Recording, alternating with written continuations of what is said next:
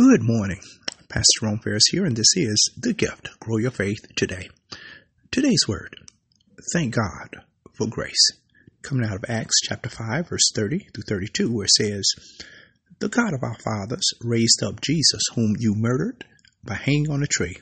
Him God has exalted to his right hand to be Prince and Savior, to give repentance to Israel and forgiveness of sins. And we are his witnesses to these things. And so also is the Holy Spirit, whom God has given to those who obey him."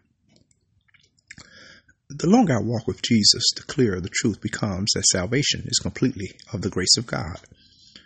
Also, the older I grow in the Lord, the more aware I have become of the sinfulness of my heart. No human being could ever overcome such spiritual deadness on his own. I need a Savior. We all need a Savior. Jesus is that Savior, cursed on behalf of your sin and mine. He was punished for you and for me so that forgiveness of sin could be ours. Jesus chose to be punished for our sins in order to satisfy the just penalty for sin that God requires. What Jesus did for us is truly amazing. Now, when we confess our sins to Jesus and calls on him to save us, our sins are completely washed away. We are declared righteous because God has credited Jesus' righteousness to us. Romans 4:22 through 25. God seals us with his Holy Spirit as a guarantee of our salvation.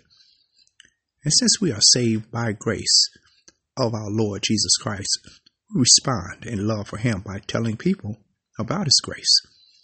We are witnesses of his love and hope to the desperate and sinful world around us. Our prayer. Eternal God, our Heavenly Father, Lord, this morning, thank you.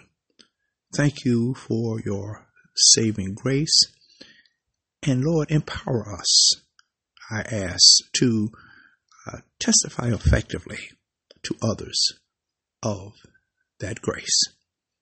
This is our prayer, and it is in Jesus' name we do ask.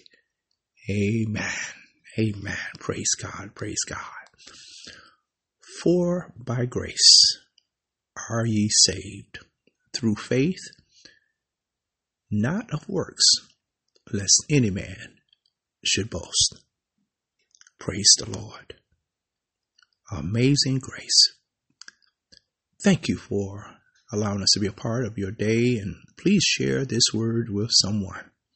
Lord's will, we'll be back on tomorrow with another word from the Lord. And remember, faith cometh by hearing, and hearing by the word of God. God bless you. Have a great day. Bye-bye.